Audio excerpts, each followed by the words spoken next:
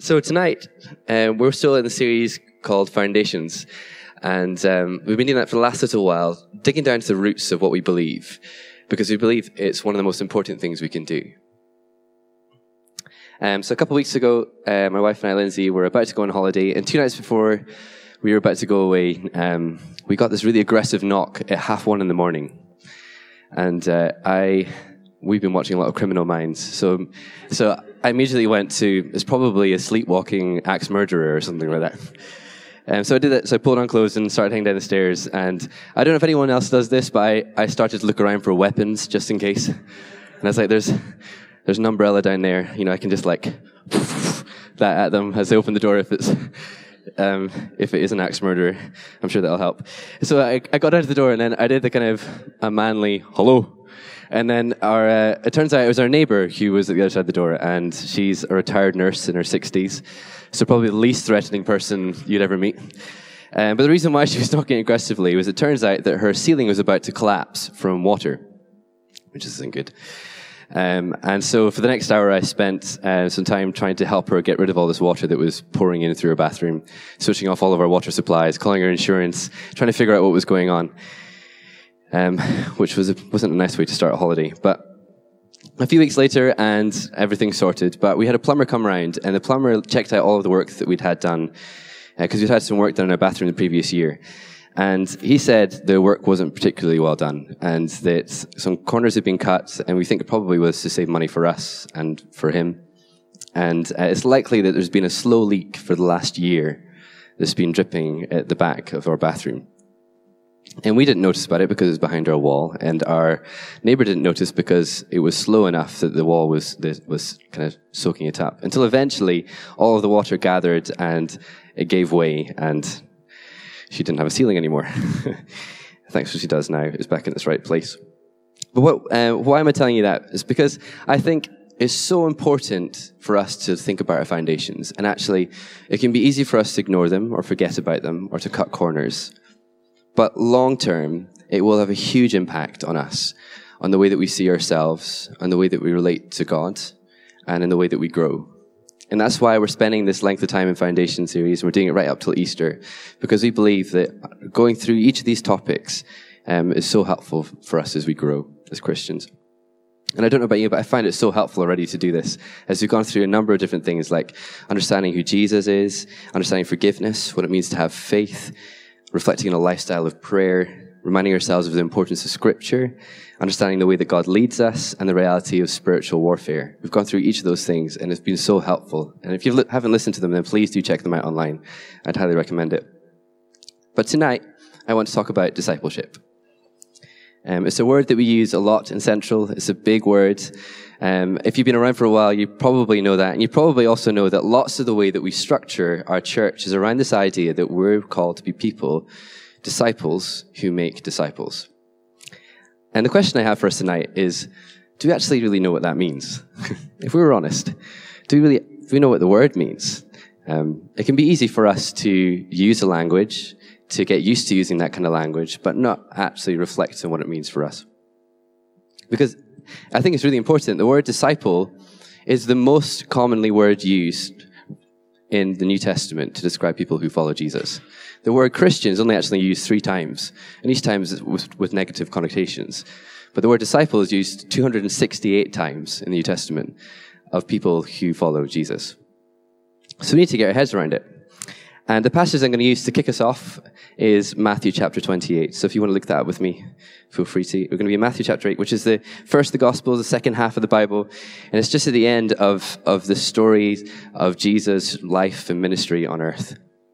And he gathers his disciples together and says these words, starting in verse 18. Then Jesus came to them and said, "All authority in heaven and on earth has been given to me. Therefore go and make disciples of all nations, baptizing them in the name of the Father and of the Son and of the Holy Spirit, and teaching them to obey everything I have commanded you. And surely I am with you always to the very end of the age." And if this passage feels familiar, it's because we actually preached on it about 2 months ago, and Saul and Andy did a brilliant job at walking you through verse by verse an exposition of this text. So if you'd like to hear that, please do go and check out on the website. What I want to do tonight is to pull out one of the key phrases that Jesus uses, and it's in verse 19. So Jesus gives this call to his people, to the people he's called his disciples. He says, "Go and make more disciples. Do what I've done." And this commission, this sending word, is the birthplace of the church. It's what leads to us gathering in houses and in churches with steeples, in temples and in warehouses to worship Jesus and to follow him. And so I'm going to explore two things tonight. The first thing is, what does it mean for us to be a disciple? And then the second thing is, how then do we make disciples? So I'm going to do a bit of historical context initially for this first part. I love a bit of good historical context. And discipleship as a phrase was already a word that was used. It was already a concept that was well understood in that time. Jesus wasn't the one to invent it when he was doing this. Every Jewish rabbi had disciples. And the process of becoming one was pretty rigorous. In fact, there were 3 stages of learning required before you could even be considered as a disciple. So we're going to do some Hebrew together. Ready? So the first tier of learning was called Beit Sefer. Why don't we say that together? 3, 2, 1. Beit Sefer. There you go. That's some Hebrew words for you. So that was kind of like primary school. So you did it up until the age of about 12. It's for all Jewish children, boys and girls. And you'd learn how to read and write, to do maths. And you'd also learn how to you'd memorize the first 5 books of the Bible. So let's see if we can get that in. So like about that much text, which is pretty crazy, isn't it? By the age of 12. So most kids at that age would then stop learning. They would go on to the trade of their family. The girls would start to prepare to get married. But for those who were kind of the smarter people in the group, they'd be offered the opportunity to go to the second tier of learning, which is called Beit Talmud. We did it well, so let's try again together. 3, 2, 1. Beit Talmud. Well done, very good. So this was literally called the House of Learning. And for the ages of about 12 to 16, the young men who were studying there wouldn't just memorize the first 5 books of the Old Testament. As part of their learning, they'd memorize the whole, or just about the whole of the Old Testament, what we call now. Let's see if we can get. So it's like, there we go. That much. They'd memorize all of this. We think our schooling's hard, don't we? I think I could be doing internship programs all wrong. We need to start doing that kind of thing. So again, most people would stop at that stage. That's the second tier of learning. But for the very best of the very best, there'd be an opportunity for them to do the third stage, which is the Talmudim. We'll get you to say that, that's fine. And the Talmudim, they didn't just learn the whole of the Old Testament. They also had to know what the kind of controversial topics were, what the conversation pieces of the day, what the latest rabbi had been talking about. They had to know about everything that was going on in terms of interpretation of Scripture as well as the reading of Scripture. So these young men in the kind of 17, 18 would be the ones who might be offered the opportunity to become disciples. And a rabbi would approach them and interview them and grill them in all of these different topics. And if they were considered worthy enough, they'd be invited to become a disciple. And this wasn't really a part-time deal. This is quite an immersive thing. Once they were invited in, they spent all of their time with the rabbi. In fact, they spent the rest of their lives with him, living with him, journeying with him. There's this kind of old phrase that we've sometimes started to use again about covered in the dust of the rabbi. Essentially, it's because the disciples would be so close to them, they'd be literally covered in their dust of the feet of the rabbi as he walks. And they'd spend time living with him and starting to learn the way that he speaks, the things that he teaches, to the extent that actually they probably even memorized some of the kind of the ways that he moves, the ways that he acts, and all of his mannerisms, really. And eventually, he'd be offered the opportunity to do the same thing that the rabbi had done. They'd be invited to make their own disciples. So this is the process. 3 stages of learning. It's the best of the best who became disciples. So the question is that what Jesus did? Did he invite the most learned scholars to become his disciples? And the best place for us to find that out is to look at the next page, Mark chapter 1. So we've just been in Matthew 28, Mark chapter 1, and let's have a look at a couple of occasions where Jesus invites people to become his disciples. Starting in verse 16, he says this, As Jesus walked beside the Sea of Galilee, he saw Simon and his brother Andrew casting a net into the lake, for they were fishermen. They know fishermen, so they were probably part of their family trade. Maybe he didn't even finish the first tier of learning. "Come, follow me," Jesus said, "and I will send you out to fish for people." And at once they left their nets and followed him. When he'd gone a little farther, he saw James, son of Zebedee, and his brother John in a boat preparing their nets. Again, fishermen. Without delay, he called them, and they left their father Zebedee in the boat with the hired men and followed him. Got it for the hired men. And then jump ahead to Mark chapter 2, verses 13 and 14. Once again, Jesus went out to a lake. A large crowd came back to him, and he began to teach them. As he walked along, he saw Levi, son of Alphaeus, sitting at the tax collector's booth. "Follow me," Jesus said to him.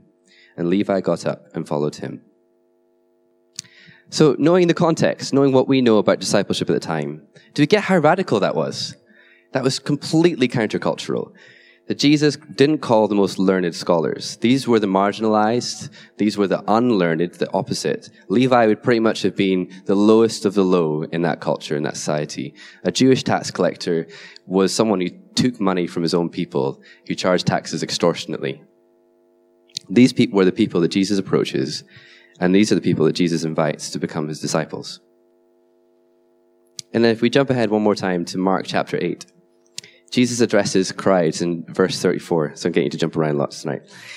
And he says this, "Whoever wants to be my disciple, take up their cross and follow me." Whoever, he says to a crowd of 1,000 people.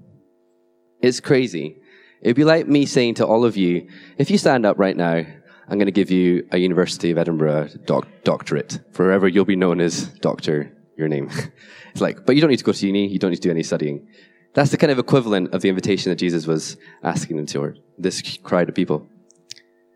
Jesus' invitation to this crowd was something normally reserved for the elite. And then as we follow in the rest of the Gospels, the invitation is followed up by a life spent with him. 3 years, 12 men in particular, 12 disciples spent about 80% of their time with Jesus, and likewise the other way around. And these were the fishermen, tax collectors. These were the ordinary people, the unlearned. And he invites them up close to walk with him, to eat with him, to learn from him, to call home wherever he calls home, much like the rabbis did in Jesus' time. And for some of us, I actually just think we need to hear that truth, that there aren't a bunch of conditions to us becoming disciples. You don't need to have the right qualifications, the right standing, the right family background. The same invitation is for you. Jesus would say to you again and again, "Come, follow me." And it's an incredible invitation. And the one ask should be obvious. In fact, this is the only kind of time in history where "come, follow me" might not actually mean something literal, because you could do it on social media, couldn't you? But the one ask is a willingness to follow.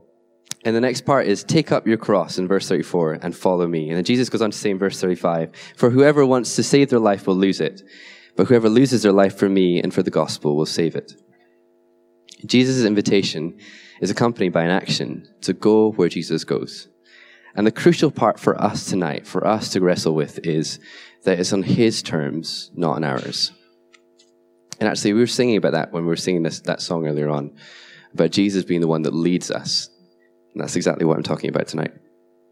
Jesus is looking for obedience, for us to walk where he goes, no matter if it means laying down our plans, our desires, our wants, going where he is. And for lots of us, we know that.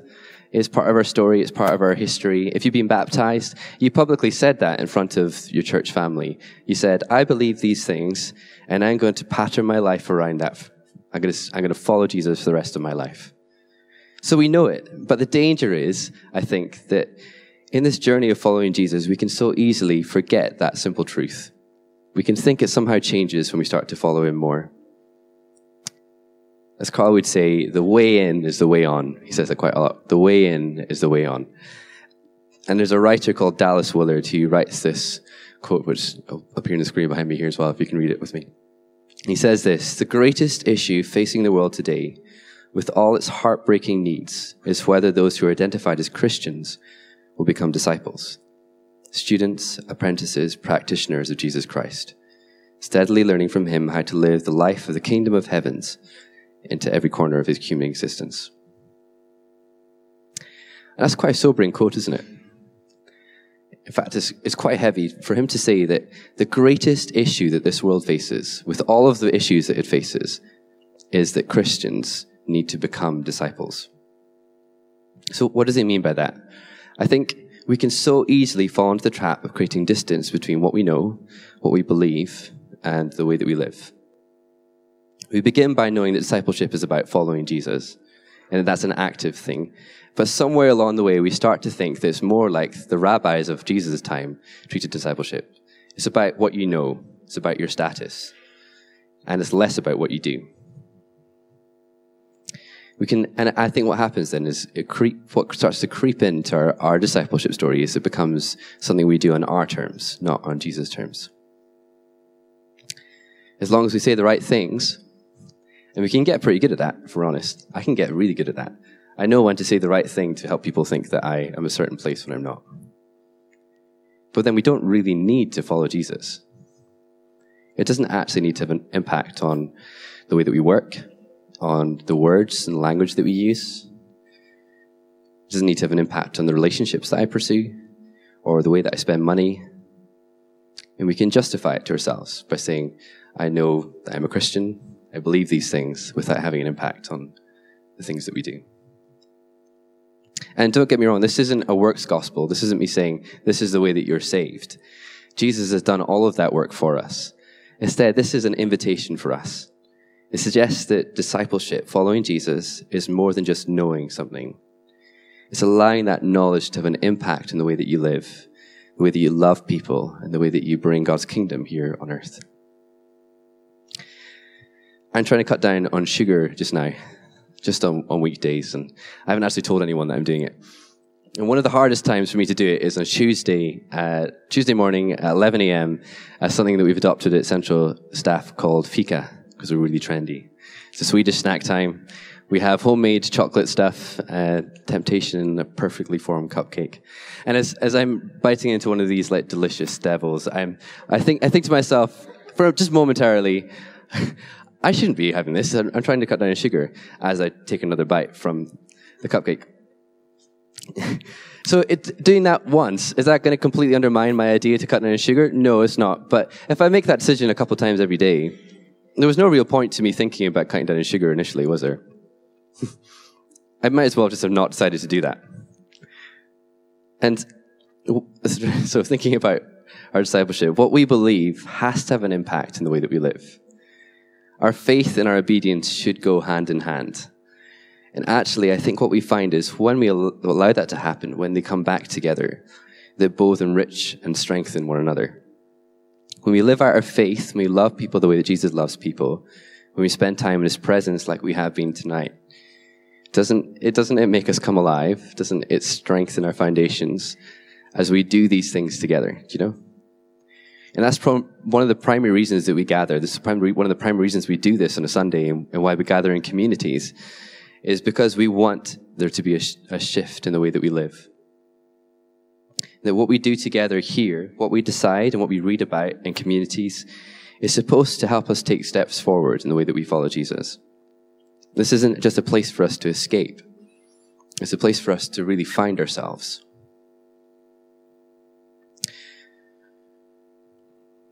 It's a place to equip us, to transform us, and shape us to look more like Jesus. And it's for every other moment in our week.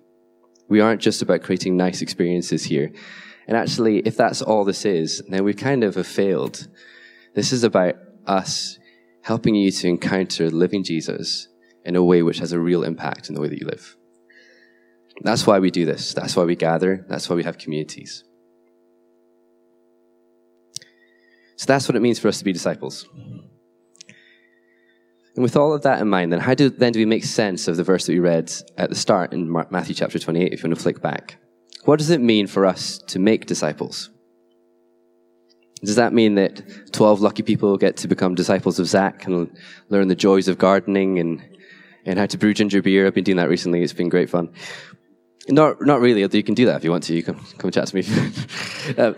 But it does suggest that actually there's something about us opening up our stories, our journey, which is open to all of us. There's a process of making disciples and an active thing that we can all be involved in. And so for the last 5 or 10 minutes or so, I just want to flip the narrative of what we've been reading so far and ask the question, how does Jesus go about making disciples, and what can I learn from that? And essentially, there's so much that we could say on this topic, and I just want to focus in on one key point. The way that Jesus makes disciples is by making time for people. For us to be disciples who make disciples, we need to make time for people. It's obvious, right? But for most of us as millennials or Generation Z, and you don't need to fit into those categories, but for most of our generations, I think, it's got to be one of the biggest challenges that we face. I don't know if you've seen this meme going around. Has anyone seen that? The greatest miracle, having 12 close friends in your 30s. We love the idea of commitment, but we hate the reality of it, don't we? We love the idea of deep friendships. You maybe take it away because people keep laughing at it when they figure out what you're saying. Thanks. We love the idea of deep friendships, of being there for people. We love the idea of being reliable, don't we? In fact, statistically speaking, we're crying out for that sense of community and depth in relationship. But at the same time, if you give me 4 Facebook events every day for a week, I'll likely not reply to any of them, even if I intend on going to some of them. If you're lucky, I might say I'm interested. It's like, thanks Facebook for giving me a button which still allows me to not be committed to anything. But at least I pressed something. That makes me feel a bit better about it. We are so hardwired by this culture to fear missing out, to always want to keep our options open, and to react against making a commitment which might tie us down. It's commitment phobia. It's a real thing. And I think we're beginning to notice it. I think we're becoming more aware of that this culture has a real impact on our friendships and our relationships, on the way that we choose jobs or where we choose to live. If you're thinking about buying somewhere, maybe even, do I commit to a 5-year mortgage? Am I going to be there that long? That kind of stuff. Or even, do we accept the opportunity to become a leader? Because that requires commitment. And I think actually, going deeper, some of the anxiety we feel around making decisions, which I can feel definitely, of the idea of tying ourselves down to something, is more prevalent than ever before. And I don't think it's just the reality of becoming an adult. I think it's a pattern of this city, and I think it's a pattern of this world, which we don't need to buy into. And I think the way that Jesus offers a solution, paradoxically, is to commit to people. So there's a friend of mine who is called Colin, and Colin came around Central about 6 months ago, about September last year, and he and I met just when he first arrived, and we talked about him getting involved at Central, and he was quite upfront about it at the start and said, I'm not sure if I'm going to be able to stay that long. I might only be able to stay 6 months because my job might move me somewhere else. But even with that hanging over his head, he decided to commit to being around here, to getting to know people, to serving. And unfortunately, he did have to go. He left last weekend, which is really sad. The worship team loved him. They affectionately called him Hoss, which was short for head of sound. But we met up just before he left. And when we did, we sat down and talked about his time for the last 6 months. And he reflected on how much he loved being a part of things here, and how invested he felt being here, and how much he's grown. And I know for a fact, actually, the number of people have invested in him, who have chosen to journey with him and give him time, even though he's here for a short time. So why does I share that? Because we all have a choice about whether to commit to people or not. And there are plenty of valid excuses not to. We can say, well, I don't know where I'll be in 6 months, so it doesn't make sense for me to get to know people here. Or I might only be in this flat for a year, so there's not really that much point in me getting to know the people I'm living with. I've gotten to know people who are completely the other end of the scale, who've taken years to choose to come to a church, or to get stuck in somewhere, or get to know people. And I think this all comes from this idea that it's really hard for us to commit. But the reality is, the timing will never be perfect. And in fact, the excuses only get more convincing. And if you think back to what we were reading earlier on, do you know what the disciples were doing when Jesus called them to follow him? Do you remember? The 4 fishermen were actually just about to start a full day's work. They were in their boats, sorting out their nets. And Levi was already working that day. their plans were pretty well established at that point, but they decided that the invitation to be disciples mattered more.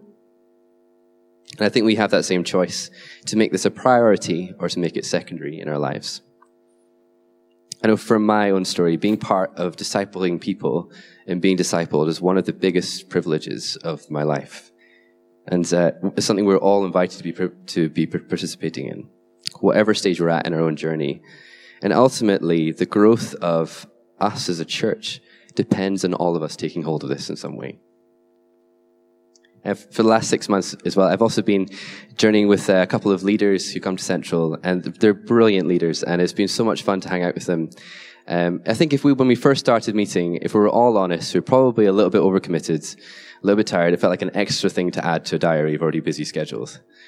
But we've chosen, anyway, to meet every couple of weeks, to eat together, to reflect on our pace of life, and to pray through how we can create more space in our lives for God and for people. And one of the last times that we met, it was so encouraging that every one of us could articulate a better rhythm in our weeks to meet with God and to see people. And I don't think that any of us have got it perfect. I don't think any of us will. But it's been such a privilege to see that growth and be part of it myself as well. And I couldn't commit to do that with 100 people. It would be impossible, and I would get tired and burnt out. But I can commit to do it with some. And I'm so glad that I made that decision.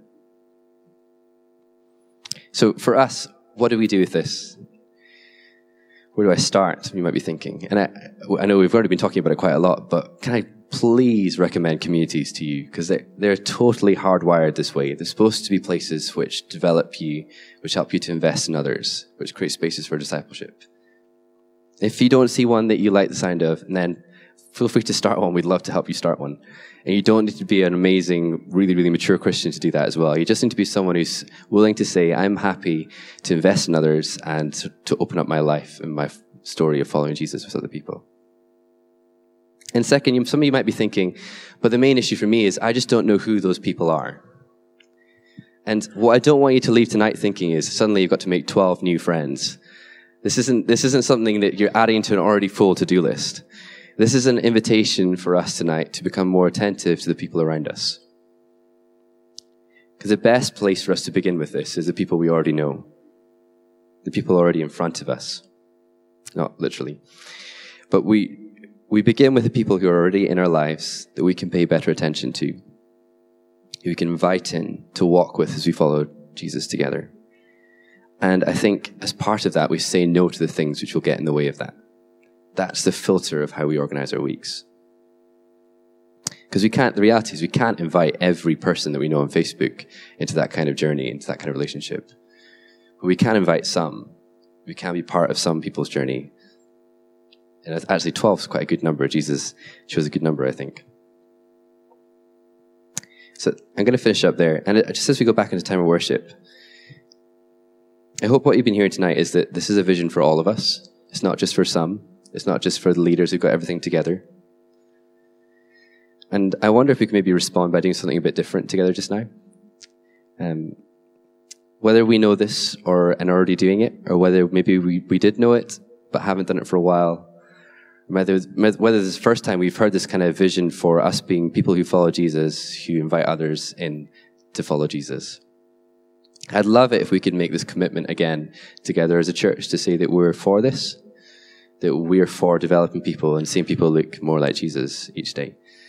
And so if you want to be part of that with me, then I'd love it if you'd stand just now. And I'm going to pray for those of you who just want to be part of it. So why don't we stand together if you want to.